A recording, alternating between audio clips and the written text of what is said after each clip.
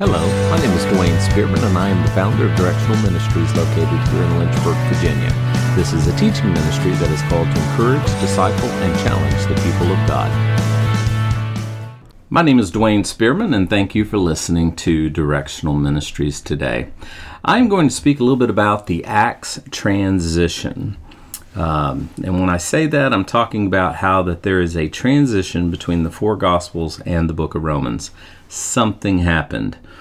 I wrote this up on my blog several weeks ago, but I thought I would share an audio version of it since some of you would prefer to listen, and nothing wrong with that. I like talking. So the Acts transition, part one. After years of teaching ministry, I've come to believe that we are simply interpreting the book of Acts incorrectly. And I'm not alone in that assumption. Many before me have come to this conclusion as well. So I'm not out on a limb here. Those who embrace this view are often called mid-Acts or disparagingly hyper-dispensationalist. Now, these terms, as I said, are often used as terms of derision. However, make no mistake about it, they are dispensationalists who have simply concluded, after comparing Scripture with Scripture, that many of the things that we have been taught in regards to progressive dispensationalism are simply incorrect, and current assumptions need to be questioned. Why? We are taking the things that belong to the nation of Israel and misapplying them to the Gentile church. Now, in my opinion, this is just soft replacement theology.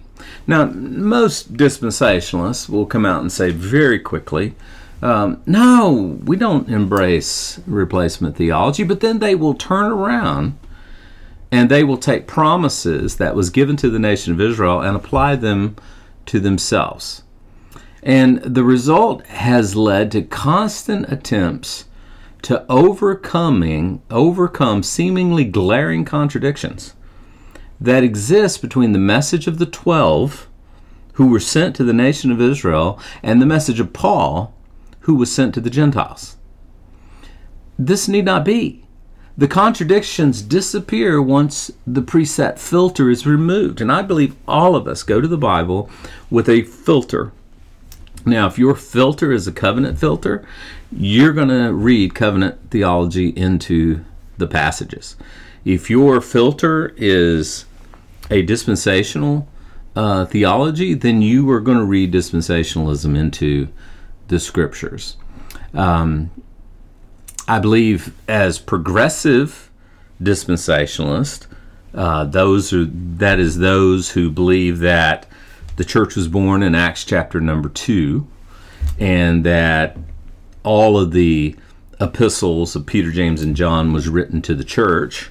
When they go to the Bible, they see that in the Scriptures. But when that filter is removed, remember, rule number 1, if you haven't listened to my rules for biblical interpretation, rule number 1 is that the Bible must be rightly divided in order for it to make sense and never contradict. If it doesn't make sense, and for example, Peter is contradicting Paul, or Paul is contradicting Peter, or Paul is contradicting James and James Paul, something's wrong. It's not being rightly divided. First, it must be understood that God's initial plan, and understand this, was to reach the Gentiles through the nation of Israel, not the church. His plan was initially to reach the Gentiles through the nation of Israel after their restoration, which prophetically should have happened at the first advent. In Isaiah 42:1, it says, "Behold my servant, whom I uphold, mine elect, in whom my soul delighteth. I have put my spirit upon him, and he shall bring forth judgment to the Gentiles." He also said in Isaiah 49:6, and he said, "It is a light thing that thou shouldest be my servant to raise up the tribes of Jacob and to restore the preserved of Israel. I will give thee for a light to the Gentiles." that thou mayest be my salvation unto the ends of the earth. Do you see it?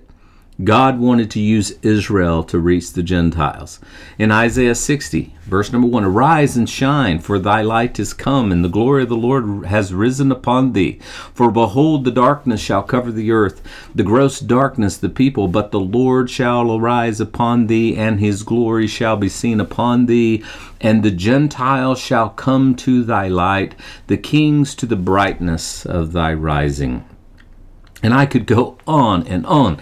Zechariah chapter 8, verse number 23. Thus saith the Lord of hosts, in those days it shall come to pass that 10 men shall take hold out of all languages, of the nations, even shall take hold of the skirt of him that is a Jew, saying, We will go with you, for we have heard that God is with you. And again, there's many more verses that show this, but in the end, the nation of Israel rejected their Messiah and his kingdom offer. And the result was the postponement of the kingdom and the mystery of the church being revealed to the Apostle Paul. And Paul talks about this over and over and over again. In Romans 11:25, For I would not, brethren, that ye should be ignorant of this mystery, lest you should be wise in your own conceits, that blindness in part has happened to Israel until the fullness of the Gentiles comes in. Paul said in Romans 16:25, Now to him that is of power to establish you according to my gospel, separating it therefore from the gospel of the apostles, and the preaching of Jesus Christ according to the revelation of the mystery which was kept secret since the world began. In other words, it was revealed only to Paul. It was not revealed to Peter. It was not revealed to John. It wasn't revealed to James. It was revealed only to Paul. In 1 Corinthians 2:7, But we speak the wisdom of God in a mystery, even the hidden wisdom which God ordained before the world, unto our glory. 1 Corinthians 15:51, Behold, I show you a mystery. We shall not all sleep, but we shall all be changed. He's referring to the rapture. So no, the rapture is not found in Matthew, Mark, Luke, or John. It was revealed to Paul, not the apostles, and the 12 apostles in Ephesians 3:3. How that by revelation he made known unto me the mystery. Only to Paul was the mystery of the church revealed. In Ephesians 3:4, Whereby when ye read ye may understand my knowledge of the mystery of Christ. In Ephesians 3:9, And to make all men see what is the fellowship of the mystery, which from the beginning of the world hath been hid in God. In other words, it's not seen until it was given to Paul.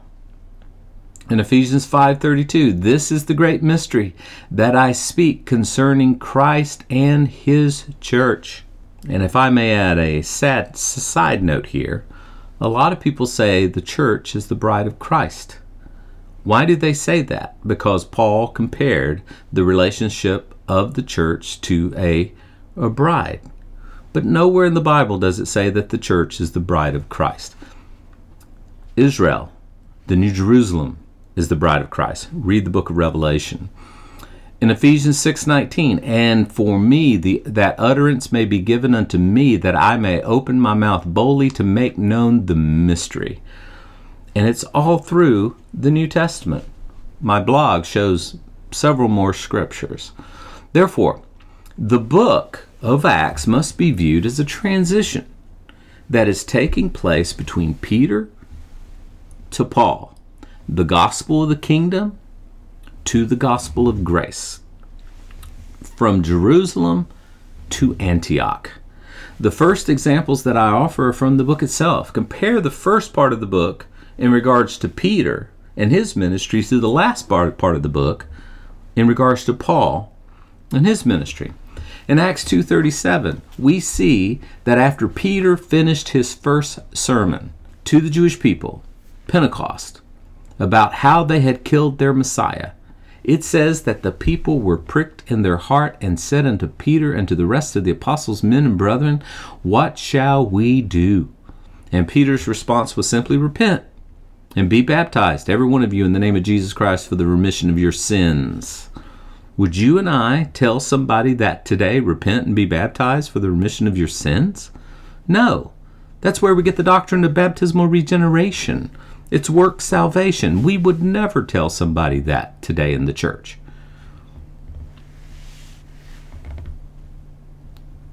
That they need to repent and to be baptized to be saved? No. Only those who have incorrectly interpreted the scriptures in this regard would teach the necessity of baptism to be saved. Later in the book, Paul was asked almost the exact same question by the Philippian jailer in Acts 16:30 when he asked, Sirs, what must I do to be saved? Paul's response was simply, believe in the Lord Jesus Christ and thou shalt be saved. My friends, that answer is totally different than the one that Peter gave. There is no way around it. Peter's required the work of repentance and baptism while Paul's did not. Something happened. A transition was taking place between Peter and Paul. Also compare Acts 2:45 with Acts 11:29. In the first part of the book, we see the Jerusalem church selling everything that they had and parting them to all men as every man had need. Why did they do this? They were expecting the Lord to return and establish his kingdom. They didn't think they needed it. They saw the second coming and the establishment of the kingdom as imminent. Also, the Lord had previously told them in Matthew 19:21, if thou wilt be perfect, go and sell all that thou hast and give it to the poor, and thou shalt have treasure in heaven, and come and follow me. They wanted to be obedient. We don't tell or expect people to do this today. Now, I know some charlatans that attempt it from time to time. But by the time we reach the 11th chapter of the book, the church at Antioch was having to make collections to send relief to the brethren which dwelt in Judea. Why? The church in Jerusalem was expecting something that did not happen. Why? They had nationally rejected their Messiah and his kingdom offer. Also compare Acts 12:11 with Acts 26:32. Where Peter was supernaturally freed from prison by angels, and yet Paul was in prison and headed for an appeal to Caesar. And ultimately, he would lose his head. In summation, something was happening. A transition was taking place. Peter was losing prominence and Paul was being raised.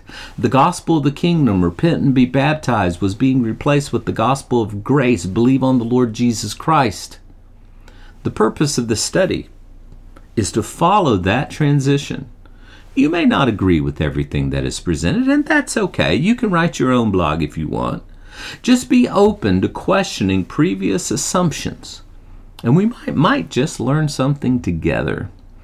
God bless you guys. Hope that you have a great day. Remember that God loves you, wants the best for you. He's working all things out for your good.